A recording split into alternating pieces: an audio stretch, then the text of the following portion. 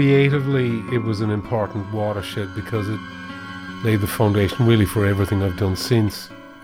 I was just listening to it today, and I mean, the voice, it's the furthest I can go back into my back catalogue where I recognise the voice fully because of the way I'm using it. The Mansion stuff, some of it is close, some of it is alien to me.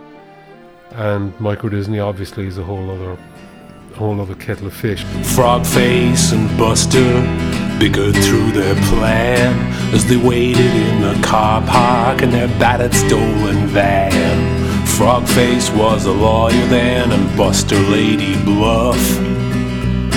Their existential burden was they were not rich enough. To Hear Knows When, Great Irish Albums Revisited, Episode 11, Black River Falls by Cathal Coughlan. And it's payday up on Blarney Street, and the mystery